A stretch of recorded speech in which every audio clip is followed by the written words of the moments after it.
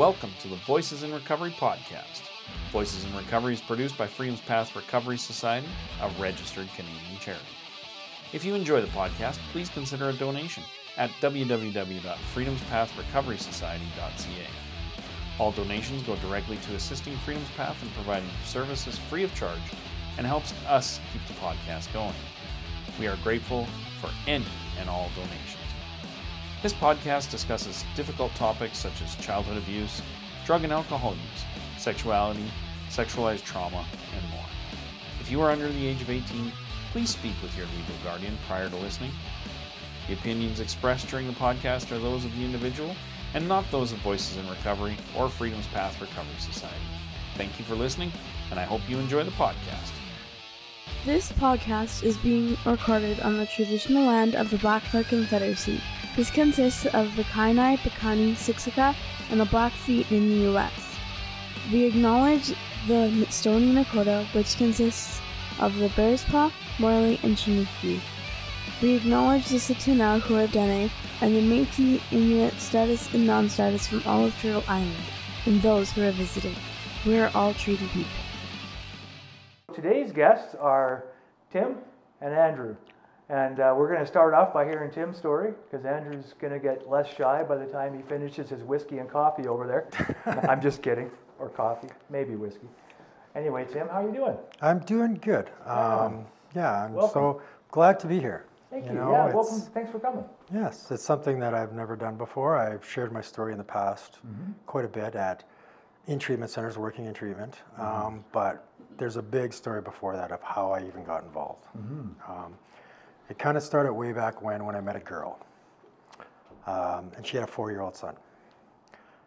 We started a relationship probably close to now 20 years ago. And so I kind of was together with her for 16 years, raised this 4-year-old. Around when he turned about 15, he started to get involved with drugs. A lot to do with his surrounding, a lot to do with his friends, and he had trouble making friends, and then things started to get awkward around us. We built a very solid relationship. I took him on as my own, right? I did in that first 15 years, or the first 10 years of his life, we had 2 other kids, my ex and I. So it became a very difficult situation when my son was running around the city of or actually it was in Calgary here, not showing up at night, selling. I'd find stuff missing in the house, a lot of my stuff. And, I didn't understand this. Like years ago, I realized that, addiction is a big thing. But I thought, you know what? I can fix this. I'll just be his buddy. I'll just take him out. I'll bond with him, and that'll fix him, right? Well, that didn't work. But I was under the assumption back there that I could do this because I'm a fixer, right? And I didn't want to, I took it on as more of a challenge that, what, I'm going to fix this kid. He was driving my ex crazy, like his mother. So I was going to fix this. Well, I went into my own insanity by chasing him around the city of Calgary. Which became horrible. Like I remember situations where I walked into drug houses and threatened people that put my whole family, myself in jeopardy. But when you're in that insanity trying to fix your kid and trying to help him, but you're trying to fix him, you're putting your life in harm's way so bad. And it just pushed him farther and farther away. And between my ex and I, it drove a wedge between us so bad it wasn't even funny. I became a different person. I became an angry person. I would threaten him. But I look back to that now and I see how much I changed on a daily basis, how I went from being his buddy, and when that didn't work, then I would turn to anger. And there's many situations where I'd had him sit down and had a heart-to-heart with him, drove him downtown Calgary, showed him people on the streets, people that were putting needles in their arms. You want to be like this? And I remember, and he got it. I thought, I remember going home that night and saying, you know what? I got through to him. He's not going to do this again. And the next day it starts again. And I'm like, what? Like, So then, of course, I turned to anger. But then I became my own investigator to try catching him to what he's doing and then throw it back at him, which it just became worse. So through friends of mine, we found a place in Calgary here called ARC, which is the Alberta Adolescent Recovery Center. Prior to that, we took them to a lot of the government-funded programs, ADAC. We took them to private counselors and everything, and it just didn't seem to change.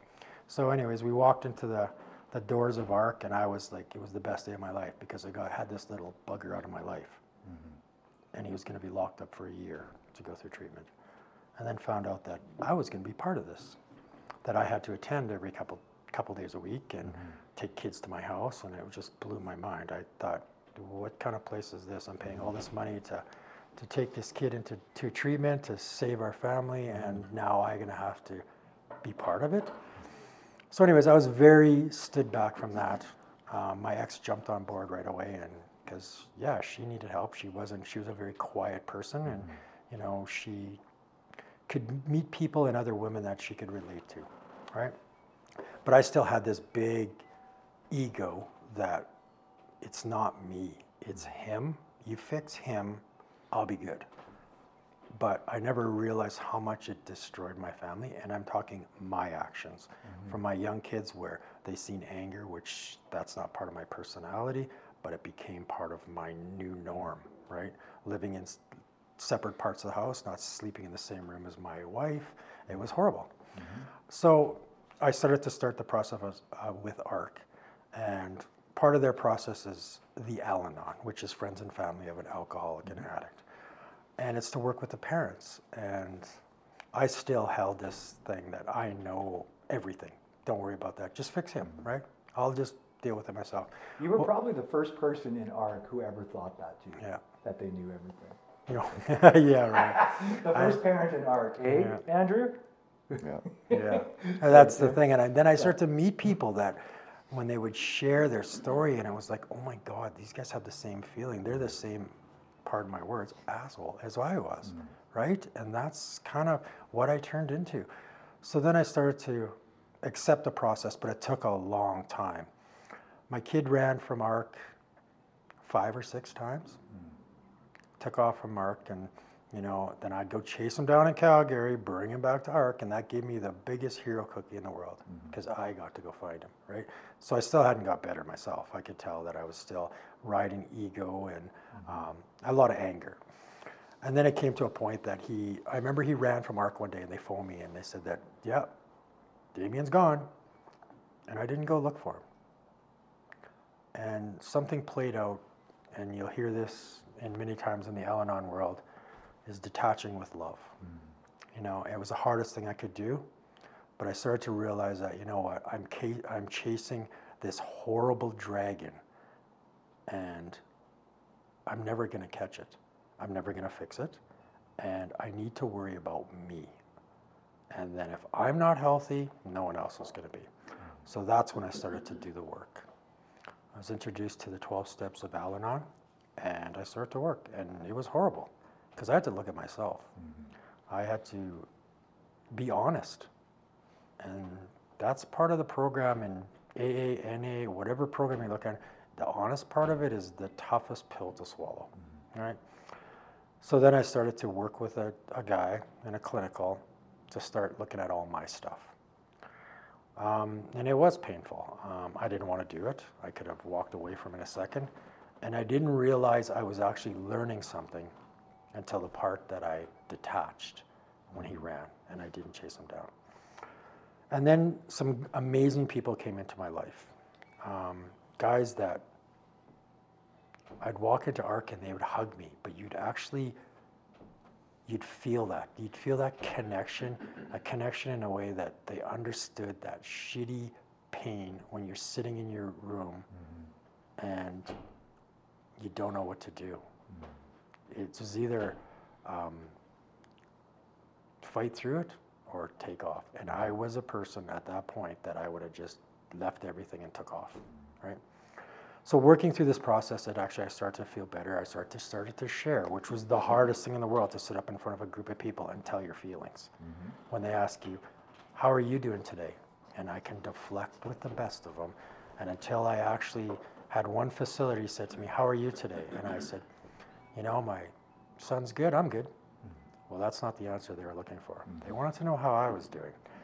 And then I finally realized that if I keep deflecting from this, I'm not ever going to move forward. And then I broke down in front of a whole bunch of people. And that became real, right? It made me feel horrible for doing it. But in hindsight after, it was the best thing I could have did, because now I got real. So yeah, I worked through the process. I was involved. We were there for just about 10 months. My stepson graduated. He relapsed shortly after that. And you know, we stayed connected to the program. Yeah.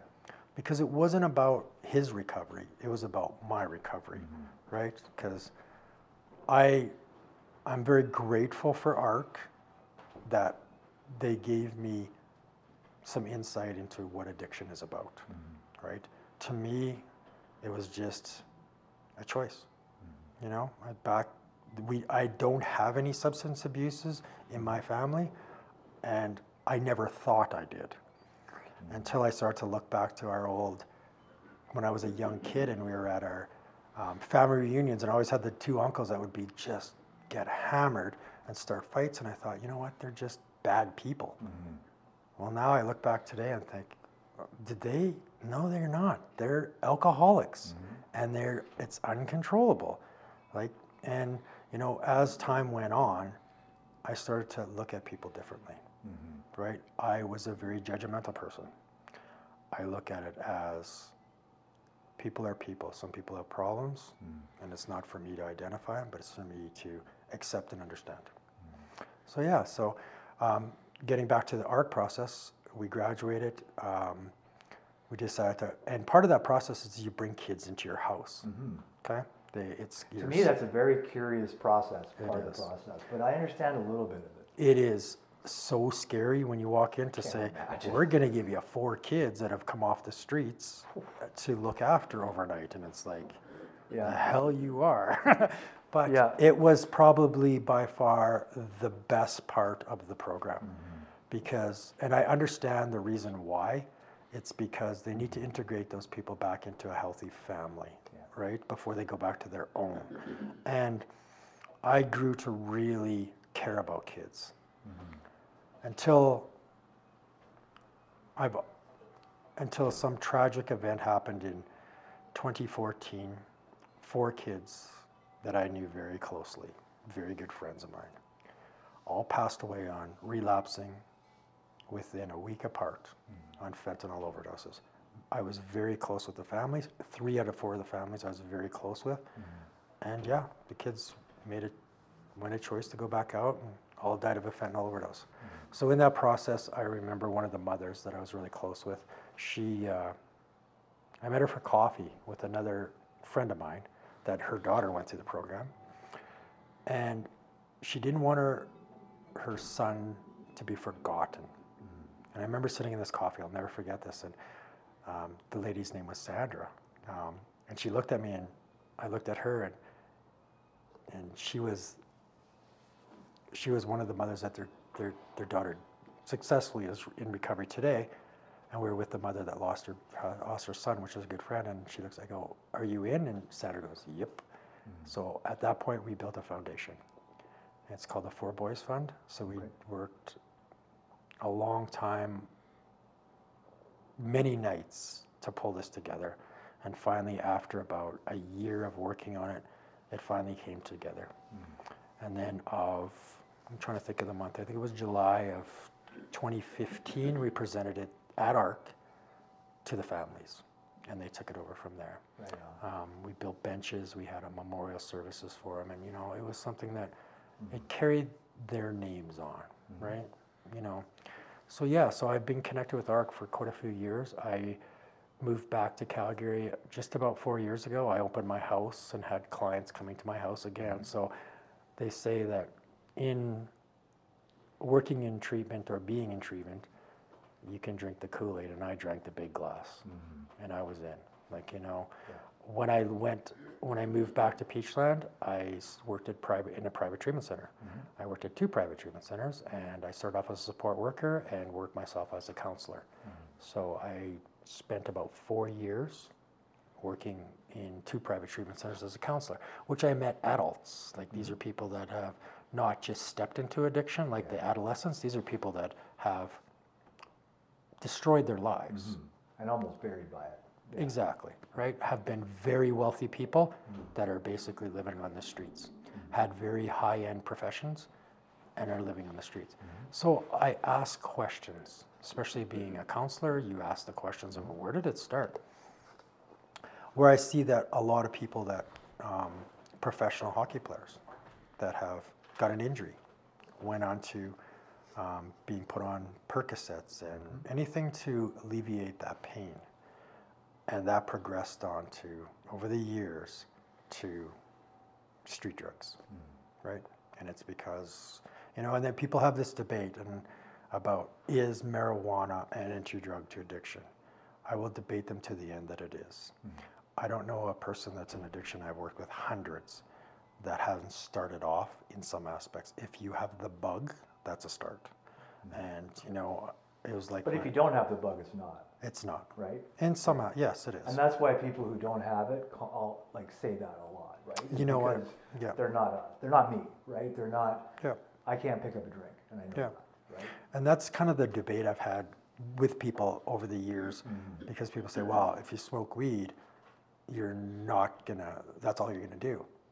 Well, no, because some people will, yeah. Some people, but other people won't. And then people ask me how where does it start? Well, my opinion to that is it's a lot of trauma base, which is big, right? Huge. And it's a coping mechanism, right? People have all kinds of different coping mechanisms. Could be anger, could be gambling, could be anything. And some people step into addiction, right? So getting back to that, when I came back to Calgary, I was taking kids at my house, and I'd always get these phone calls every time a kid ran away from ARC. Yeah, Mr. Luskin, we got this kid, he just ran from ARC, can you go find him? And most of the time we were successful to find him. And and I know Andrew, you were involved in that too, about going and finding kids and looking at that too. And you know what, I say people working in this industry have a gift. And the gift is to, because you can't just grab a kid and take him back to ARC. You have to basically talk to him and convince him to go back, right? Yeah, you got to negotiate with him. Exactly, because you're not going to step in front of someone, because by law, you can't touch that kid. And you wouldn't want to anyway. No, exactly. And usually they're not their friends are not the nicest people to be, especially when they don't know what's going on. So back in, I think it was in July, another person that I met, Jeremy Vollman, his background is he's a youth pastor. So he knows a lot of the kids and people that are in trouble in that. And then even with Andrew, we all started talking, and we thought about starting an intervention company.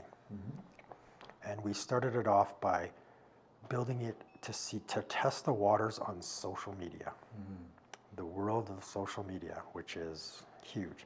So we built a social media platform in Facebook and started to promote on Facebook. It built huge, very quick. To date, we have between 26 and 30 million potential followers. We were gaining about 150 people a day that would follow. But then, of course, it's the algorithm that it expands from there. And then I started to look at where this is coming from, where these people are coming from. And the nice thing about social media, especially Facebook, is you can track exactly where they're from. And I had people in countries I had no idea they ever existed. I had people following and sending me messages from Iceland. It is a worldwide exposure. And I can tell you this, they shut down Facebook a week and a half ago in Russia, and we lost 410 followers because of that. So you could tell how big it got. And you know what? It's the comments I get from people from all over the world about, I'm so glad I read that today because it changed my life. And it could be a meme, it could be a saying, it could be anything. And I know, Dave, yourself, you follow. And I've seen comments that you've put on. And, it is about that. You'll see something when you're down and out that might just make you think differently, right? Yeah. So Planting seeds. you know what? That's what it is. Like, so I know I bounce all over the place, but You go wherever you want. okay. But that's the thing too, and that's what kind of got me. And I've always been very humble, but also to help people, right? So we started to do interventions, and some of the beginning interventions were kids that graduated ARC that relapsed and went back out. Okay. And I'll explain one thing about moving the mark.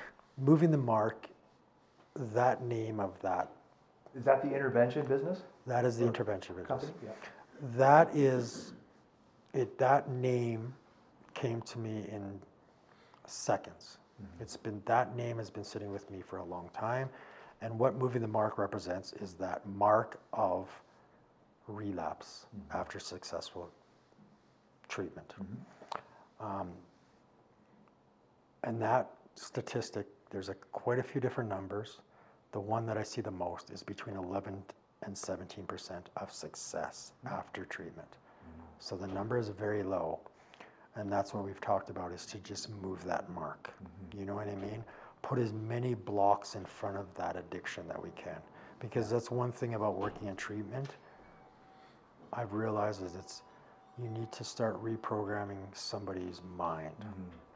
But if they go back to the same lifestyles, the same friends, the same everything, and they don't change everything, the result is usually not good. So we started moving the mark. Some of the first interventions that I was involved in, I remember driving to Sherwood Park and sitting down, as a kid's mom messaged me and reached out. The kid graduated a year prior from treatment, was doing well, but went back to the same friends, the same everything, and the results was exactly the same. And I lost contact with this kid, but I still kept in contact with his mom. They phoned me one day and they said, our son needs help. So I said, okay. I drove to Sherwood Park, Alberta, and knocked on their door, never knowing, this kid never knew I was in town, and sat the kid down. And he was surprised that I was even there. And after a couple hours, convinced him that he's going to treatment. So it was just basically pulled up, had my car full of gas, gave him 15 minutes to pack his stuff, and drove 11 and a half hours to Salmon Arm and put him in treatment. He successfully completed treatment after 2 months and stayed living in Salmon Arm. This kid was one of the biggest Xanax dealers in Sherwood Park, and now he's working at Walmart, and he's loving it. Right on. Right? So there's a lifestyle change. There's a kid that took it, right? Yeah. Should he have succeeded? The work he did? Absolutely. So what's your connection with the treatment center in Salmon Arm, just so other people know, right? Because some people might be thinking, well, how the hell did you get to drive this kid 11 hours to Salmon Arm and put him in a treatment center? Because most people encounter the waiting list, encounter all those things when they're trying to do it. So what's your connection there? So the connection to Salmon Arm, when I worked in treatment, I worked in Salmon Arm. Okay. And I also worked in Kelowna. So a lot of my colleagues work at this center, right? Gotcha. And, when people are going into treatment, you want to find out, especially as an interventionist, to find out and put them in the best spot, right? Because you're taking their life on. You don't want to put them in a place that you're going to have to deal with it. You want to try to find a nice fit, right? Exactly. Yeah. So with some of the people there I worked with, I trust them. The involvement I had there is I spent a lot of time there. So I knew what people were going to get, right? So nothing against centers around here, but they're busy. Like some of them are a year and a half. Yeah. Some of them you need to be detoxed for 2 weeks. Yeah, and most of them have an absolute detox of 5 days, without question, and then sometimes longer. Yeah. Here's the problem with that. Yeah. If you can stay clean for 5 days, there's not a person in addiction. Well, there's very few people that are in addiction They think they can do it themselves. So they never take the next step into treatment, right? And then they go in deeper. So with this center, they would detox them and they would stay in-house. Okay, right on. So- So they have a detox center there. Yes. Right on. That's. I was talking to someone else about it this week. Is that Yeah. one of the things we could do in this town in terms of like safe consumption sites? Yep. Is put them in the buildings where they could be treated, Yeah. right? As opposed to making them go down through Drug Central, getting their drugs. Yeah. I don't understand why we didn't do this right away. But anyway. Yeah, I well, mean, and that's right- true. Like, they go into detox center here. Yeah. They have to wait in line. Yep. They come in, they pick the first people to fill the beds, and those people are in. The next go home, and come back the next day. Every day between 7 and 8, right? Exactly. Yeah. Yeah, and there is some around the area. Like there's one in Lethbridge, there's one in Fort Macleod, but they're some of them people are on waiting lists for months. Yeah. Some of the treatment centers here in Calgary, they have a year waiting list, and it's like those people aren't going to make it for a year.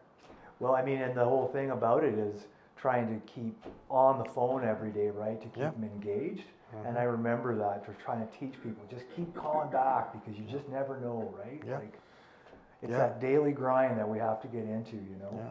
Well, even one of the clients I worked with before she went into treatment had to get detox because she was local and she needed to get in right away. She had to call at 8 o'clock every morning Yeah. and say, "Is there a spot?" And she did that for 2.5 weeks. Yeah. But she couldn't stop using. So someone in using, their alarm doesn't go off at 8 o'clock. Oh, yeah. And chances are, if they have to wait, it's going to be a long time. Yeah. Well, and then too, even if they go through their 7-day detox and get detox, then most of them don't think they have a problem. Yeah. You know what? I spent 7 days. I got clean. I'm good. Well, then they're spinning that big nasty Yeah. dial again, right? Yeah. So yeah. So even with this intervention I did in Sherwood Park, I'll never forget that when I had the client in my car ready to leave, 5 cop cars showed up in front of his house to arrest him Okay. for selling, dealing, whatever. The odds of that happening, that's the higher power, right? And I bet the staff sergeant walked up to me, asked who I was. I told him what I was doing. And he goes, "We're here to arrest him." And I said, and then I just talked to him, said he's willing to go to treatment.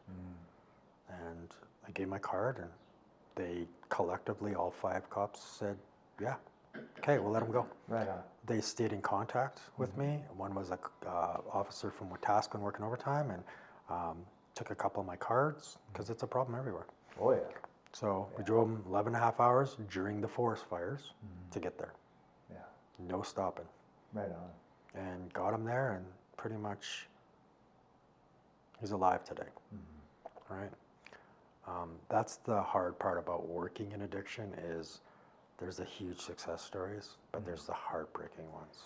Yeah, you're right. There's huge successes, but there's so many deaths Oh, that God. it overwhelms the successes sometimes, right? I went to a funeral in November that was, every one of them is heartbreaking, but I remember carrying that feeling of anger hard again because I was so sad that it happened, and it was a 17-year-old boy. And this kid I knew very well. He came to my house for 7 months, and he ended up overdosing and passing away on a drug that wasn't his DOC, his drug of choice. And I remember being at his funeral, and I was so angry that he did that, right? Because I knew what kind of program he carried. But then I realized this disease is so powerful. It is unbelievable. And I've seen that over and over where people have all the rights to succeed, and they don't. Yeah. And it does. It can shatter you. But working in this industry, you have to check that at the door. You can't. It's sad, but it's part of this disease of how horrible it is. It's not discriminatory No. at And all. do you find that having like working with someone else like Andrew here, Yeah. and I'm gradually going to swing it over to you, Andrew, so prepare yourself. Yeah. But do you find it's a little bit easier to handle some of that stuff, like when you're able to talk to someone and Yeah. bounce it off of each other? And...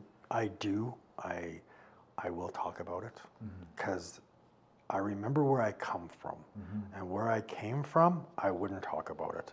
And I know how hard that is to hold on to. And believe me, I can be my worst person for beating myself up. So you have to talk about it. Yeah. You know what? You have to share that. You have to give it away, right? You know, and you need those people in your life that are unjudgmental, that you can trust. And Andrew's one of those guys. Andrew and I have had conversations for days and hours about everything, right? Yeah. It's about that. And it's not just about your son in addiction or someone passing away. It's about your daily routine. It could be a divorce. It could be a separation. It could be anything. Lost a job, Anything, right? And, you know, that's the thing. If you don't have those go-to people in your life, find them, because that could save your own, right? So, yeah, now we are, we have a huge presence on Facebook, and we're just going to plug away. We're going to do a company announcement to explain what we're doing. And we had something that came out last week from the amazing people at Kiana Coffee, which I know very well, and Andrew does too. They have produced something for us. We have our own coffee blend. Oh, yeah. So, Can I see that? Yes, so I do have some for you. So it's our own coffee. It's a balanced blend from Moving the Mark. So the idea about this is, so it's our own blend. And where are they available? they just came out, so we will be selling them. Okay. And the proceeds will go to mental health and addiction. Yeah. We are going to promote them on Moving the Mark. I've talked with the sales manager for Kiana Coffee, and he's going to push them on Amazon. Oh, that's so cool, man. They are really cool. That is really cool. Really good coffee. Yeah. And I bounced it off the owners at CIR Realty, and they're on board. Right. They're going to look at giving back, because, you know, everyone wanted to be part of it. Because I can tell you this too, and you know yourself, Dave, is I don't think there's a person in the world out there right now that doesn't either know somebody or has someone in their family or been through it themselves, of somebody that struggles with this disease. Yeah. Right? Yeah. And it proved even with launching Moving the Mark and how it builds, and it is a worldwide thing. And you know, with this last 2-year pandemic we've been through, it has excelled horrendously. Yeah, unfortunately, right? Exactly, right? So so this coffee is going to be available. We're just doing the final touches. We have 250,000 K-Cups. We're also going to look at putting it into other methods to fit other coffee things. So so I have some for you, and it's good coffee, and you know, and even Andrew likes it. Really? Yep, he does. Still not saying a word, eh? He's just eyeballing. And so, if you don't mind, thank you so much, Tim. Like, I'm excited. Coffee, like, this is great. I love it. And keeping Moving the Mark, like, on people's tongues, and like, because somebody asked me this yesterday, and it came up when you mentioned about trying to be there to bridge the gaps between relapse and stuff like that. Somebody asked me if I call it relapse, or what do I call it, recurrence, and I say I don't call it anything. I call it the nature of an alcoholic or an addict. Exactly. It's not, to me, it's not, there's no shame. There doesn't need to None. be. Because every time, like I've heard, as an alcoholic, every time I hear someone come back, I feel the shame they're carrying, right? And when they talk to me, I say, hey, what else were you going to do? You're an alcoholic. Like, chances are, unless you work diligently, you will drink again. I will drink again unless I work diligently.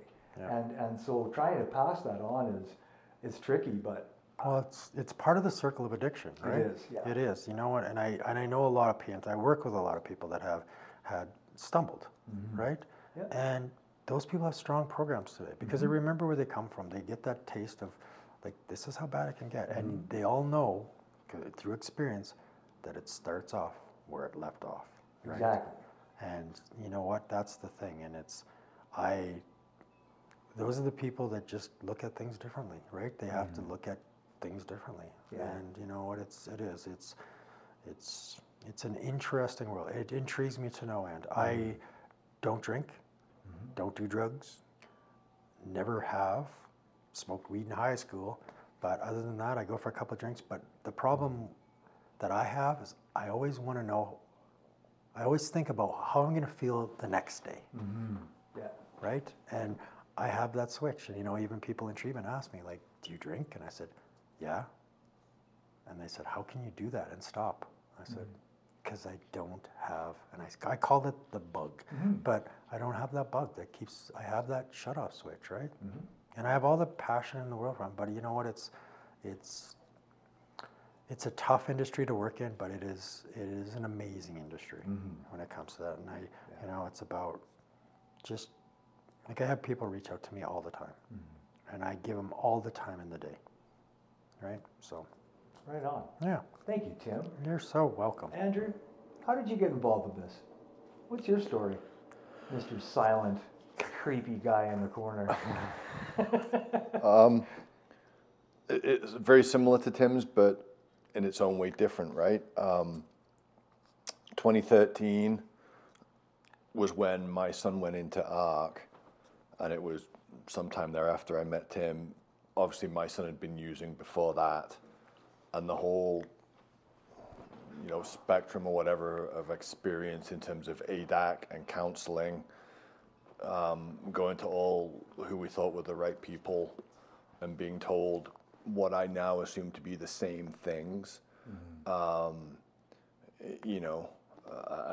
not to point fingers at anyone, but, going to see a psychiatrist and being told that I had an anger problem, and I'm kind of referring there to deflection, right? He was a master at it, and I think a lot of those kids were. Yeah. So Tim and I met, and we had some kind of common ground from, when I say past lives, in kind of being first responders. So, and so we kind of just clicked, and that's why we went out looking for a few kids together, and we've stayed friends ever since.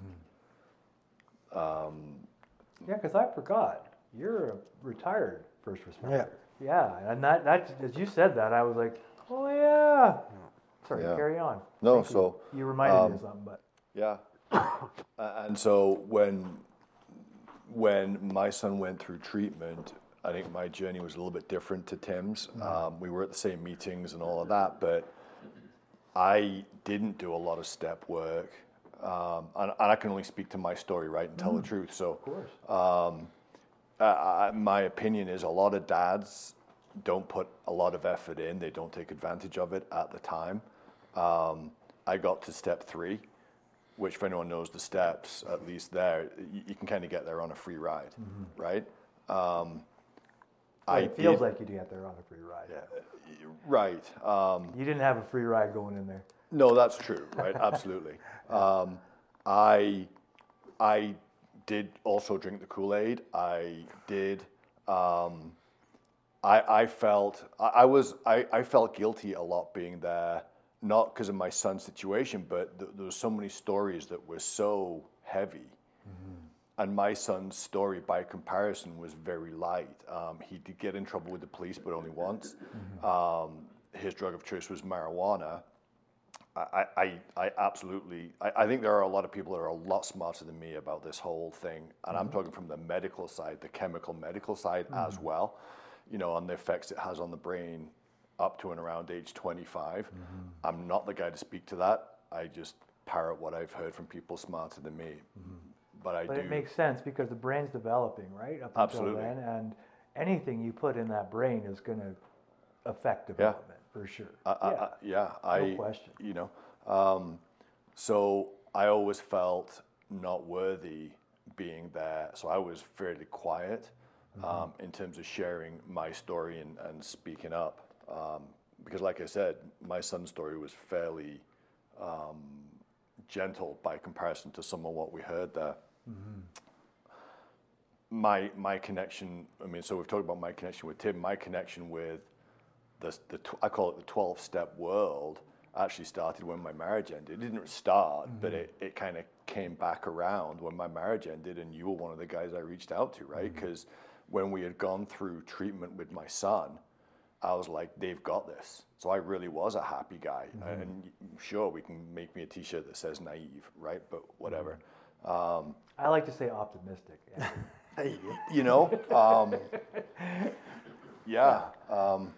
Like I really did trust them, and my son did really well. By comparison, he was only in 7 months. And it really, you know, to this day, because maybe people are wondering, he's clean, he's in university, he's been working an internship at one of the big companies downtown. He's killing it, so to speak, or doing really well. I shouldn't use that word, but he's doing really well. And so I am massively grateful, but it also has massively changed my perspective on a lot of things. I kind of, when I say I go through life now, I don't want to say there's two kinds of people, but there's kind of two kinds of people. There's people that have had to wear certain shoes and had certain experiences, and they get it. And then I say there's the lucky people. And I was talking to someone recently, and they're like, "Are they really that lucky?" And I'm like, "Yeah, because pain sucks." You know, looking in the mirror sometimes sucks, unless you're just shaving and brushing your teeth. It's hard. And so, yeah. Sometimes your brain just Dude, this is not an interrogation, my friend. No, Well, I could jump in too. For sure, jump in. Yeah. So then Thanks, Andrew. So then Andrew and I start to do a lot of work together. Yeah. Right? You know, I knew what he was going through. But that's the nice thing about the program, right? And I'll say this as a program, is you get that relatable thing because we worked together on the steps, but I got just as much out of it as he did because I could relate to that. So it actually benefited me by hearing his story because I could relate to it, right? And the bond that you'll make with somebody that is going down that same path of recovery as a parent of somebody that's in addiction is priceless, right? Yeah. Like I have friends today, and Andrew is one of them. That man, I can tell him my deepest, darkest secret, and he would understand. Yep. He wouldn't judge me. He would give me advice, and I'd accept it for what it's worth. Because you know what? He knows how bad it can get, because he's told me that. Yeah.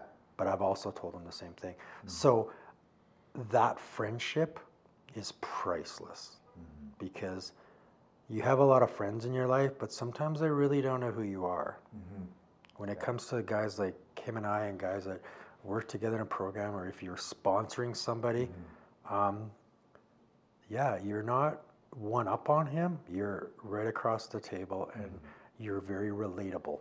Well, you're right next to each other. Yeah. Exactly. And it's like people that are in addiction, when they graduate programs, so they get sponsors, that is your lifeline. It's same with us as parents, that's your lifeline. Yeah.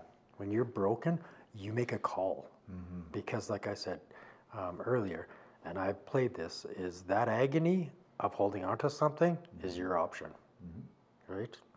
And you can't keep what you got until you give it away, right? That's right. And I know there's so many slogans like that in AA and NA and even Al-Anon, but you know what? All of them make sense, right? I think what's really cool that you mentioned is one thing that ARC does really well. There's probably lots of stuff they might not. Is that peer support aspect, right? Like where you have, because your dad's your peers, well, your parents, your peers, right? And even other organizations, like, I mean, I almost dropped dead when I heard that they did this because I was like, that is just so smart. Like even AHS starts hiring peer support, right? And because they're starting to see this is a vital component, right? We might listen to doctors, but we'll definitely listen to doctors if we have some peers who are also supporting us. Exactly. Right? Yeah. Because then we can bounce it off of each other and say, like, is this reasonable? Like, this doc wants to give me 100 oxys, right? Like, not reasonable. Those kinds of things. Yeah. Right? Yeah, and that's the thing too. And it's like even working in treatment, you know, I get a lot of clients that talk to me about this because I'm an Al-Anon, right? So I'm part of their either in I guess in the category of their husband, wife, friend, parent, right? They're so curious about what my feelings are about the process, right? And that's the part of it they don't see. It's like I said, it is a family disease by far. And I remember telling people, like, you know, it affects every single person in the family, including your dog. And because it has for me, because when my son was out using and being back and forth at home, my dog has never had so many walks in his life by him just to get out of the house. right? And that's true. Because how do animals get rid of that stress, right? Yeah, exactly. They got to play and run and walk and yeah. But if he couldn't get out of the house, he'd take the dog for a walk, usually about 7 times a day. Nice. So you know what? It became that. That became his kind of exit out of away from us, right? Right. But yeah, getting back to the Al-Anon program, like you need that. Like that is so crucial because, you know, people don't think that they're damaged, and you so are. And until you start meeting somebody that's just as damaged, like Andrew and I have, put it this way, we've cried many times together in such a beneficial way that it helps, right? I'm really glad to hear that. Yeah, because crying it does help. It's very therapeutic. Yeah. Very I was therapeutic. going to ask something, I lost it. Oh, I relate to that though. I know you do. yeah. And I'm grateful to be around people who understand. I have no idea what I was going to say. Yeah. But it's, can you go, what were you saying about 30 seconds ago? Because it sparked something in my brain and then I was trying to pay attention to something else you were saying. How about crying? Yeah, no, before the crying, yeah. The crying got me just sidetracked.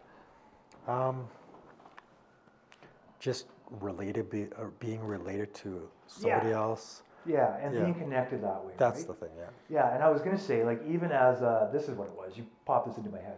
Even as an alcoholic, like, I encourage other addicts and alcoholics to go to Al-Anon. And the reason I encourage them to do it is so that they can hear what their behavior does, right? Yes. And because that's what I learned. I came in and my not only my first sponsor, but my people who were supporting me said, you might want to go check things out and see like what really applies to you, like NA, AA, all of them. Yeah. And then I went to Al-Anon. Then I went to Adult Children of Alcoholics because my parents, both addicts and a codependent, right? And an Al-Anoner. My mom is a 30-year Al-Anoner, right? Yeah. So, but those are vital. Oh, they're huge because it's like this saying: there's 3 sides to every story, right? And that's how I learned a lot of the program. Even working in treatment, I learned a lot more about it. Is because part of the support I'd do is take clients to meetings. So as soon as they found out I was an Al-Anon, I'd be the first person that would have to share. They'd ask me to share, and it was all eyes, ears on because they that's a part of the story they don't hear. Well, and it's not that they don't hear it; is they're hearing it from somebody else that relates to their situation, right? Which is harder to see the truth. Exactly, right? So, and I learned a lot because of listening to their stories. And can I relate to somebody that does fentanyl? No, I can't. I've done fentanyl once in my life. The fentanyl I did in my life was when I had an appendectomy and got my appendix out. And hydromorphine wasn't doing it, so they gave me something else. And they gave me hospital medicated fentanyl, and I didn't know it was, I got it until I asked. And that's when I knew what the feeling was chased. Okay? But that's the stuff that's on the street is 100 times stronger than what I got. And I'm like, wow. 100 times stronger and dirtier. Exactly. And you don't know, where it's come from, right? But then it gave me an idea of what the feeling someone's chasing. And I look at, if they're looking for that, what's behind to get to that, right? And it's like the world of, and drugs are only getting stronger, they're getting more available, and the age group is dropping to some of these young kids. Like I met a kid that's 11 years old and he is a heroin addict. And I'm like, the kid looks 7 years old, and I sat across from this kid and I'm like, wow. Yeah, like where does that kid come from? Exactly. Like, what's going on? What happened to that kid? You know? Yeah. And you know what? And then I've sat with people that have been in treatment at 85 years old and started drinking when they were 12, and now they want to get sober. All those people that are in treatment are my heroes because they've made that decision to have a better life, right? Yeah. And then I get to stick around, especially working in treatment, and see the gift. I get to see someone come out of hell. I get to see them change, and that is beautiful. Yeah, it's pretty amazing. It is. And you know what people say, stick around until the miracle happens. You can see it. Yeah. And you know what, and it's the same thing with parents, right? You see how they come out of hell, right? And their life changes. Well, and that's just it. Like you mentioned earlier that it's a family illness, and it is. Like It no is. question. Like every member of the family starts picking up mannerisms, like defense mechanisms, and all these different things to survive in that environment, right? Exactly. And as the environment gets progressively worse, the coping mechanisms get worse. Yeah. Well, Because we do what's natural to us. exactly. Yeah. You know, if there's pain, most people want to avoid it. So eventually, if we have poor coping skills, eventually we're going to choose something that gets rid of the pain. And it's the numbing mechanism that they go 100%. to, right? That's Yeah. the go-to, right? But I look at this now. My youngest son suffers with mental health, and I have a completely different look at that before today than I did what I used to and looked at. Oh right? yeah, no doubt. The amount Okay. of work you've been doing and stuff like that, a person really can either get hardened by that work Yeah. or softened. And I sense softening, right? Like Yeah. the softening of the heart. Something like what I try to do with people in general is just not kick them out of my heart. No. Even if they make mistakes, like if they Yeah. do something to hurt me or whatever, it's like, okay, I might not be able to see you today, Yep. but I'm not going to hate you. No. That's not for me. No. That doesn't matter. Like what really matters in the world of mental health and addiction is sharing love and connection with people, That's it. right? Like, and the truth, obviously. Like that's a huge component of it. I'm not going to sit there and tell you you're going to be fine, No. because if you're using certain things, you probably won't be. Exactly. Yeah. Yeah. But the reality doesn't have to take away compassion. Exactly. Yeah. And all you do is give them the light, and they make the decision, right? That's where it Totally. comes down to, right? And whatever path they choose, you're completely powerless over what they're going to do, right? Yeah. And our job anyway, Yeah. for people who go back out, is just to be here when they come back. Exactly. Yeah.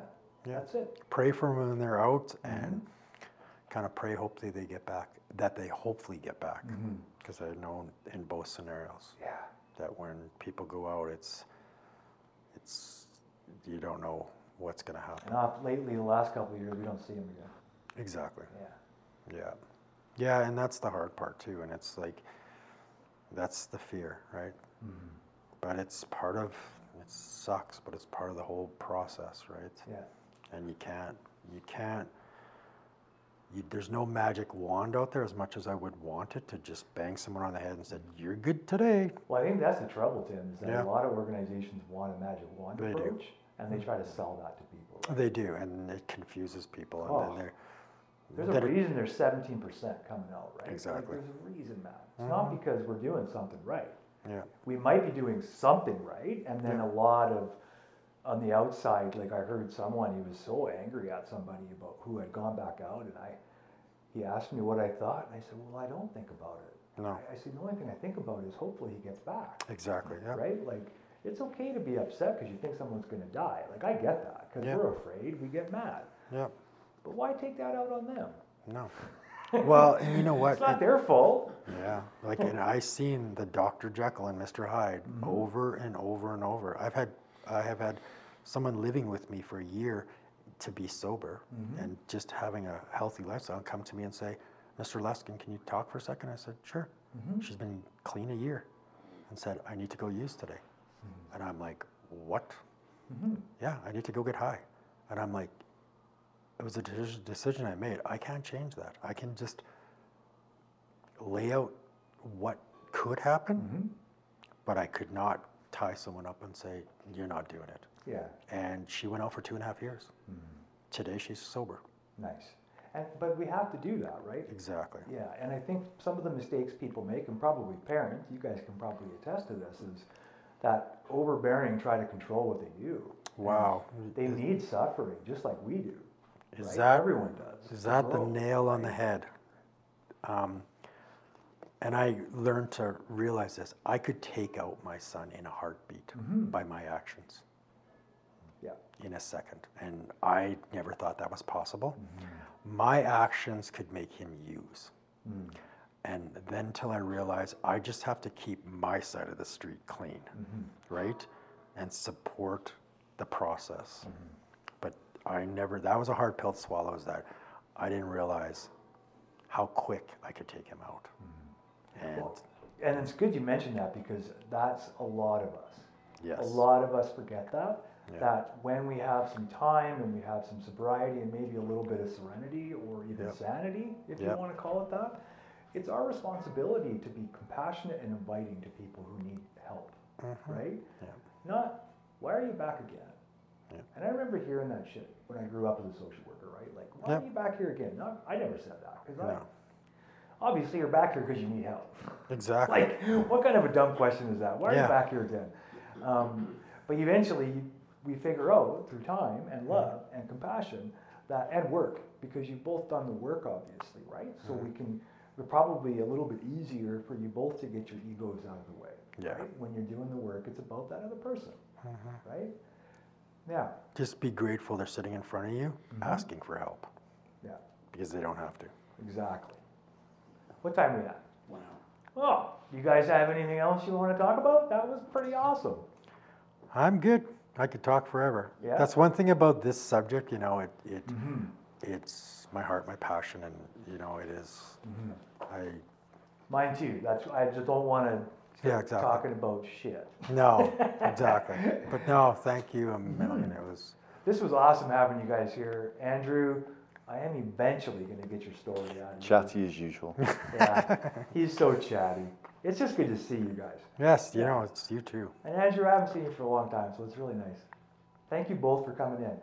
So before we shut it off, Moving the Mark, right? Yes. And keep an eye on Moving the Mark's website, Facebook page, because they're going to be selling their coffee. This coffee has their name on it, and it is brewed, put together specifically for you guys. Yes, for us. Right? It's our own coffee blend, and Right on. And then you mentioned another organization you started, Four Boys. The Four Boys Fund. Is it FOUR Boys? It's the number 4. Number 4. FUND Fund. And you can find that. You can Google it and find it. Okay, Four Boys Fund. I wanted to make sure we got it written down. Sure. Because we both forget things by the time you leave. Yeah. Yeah. It's like, hey, what did they? Oh, what was their names? What was their names? If I forget your guys' names, that's problematic, right? Yeah. Yeah.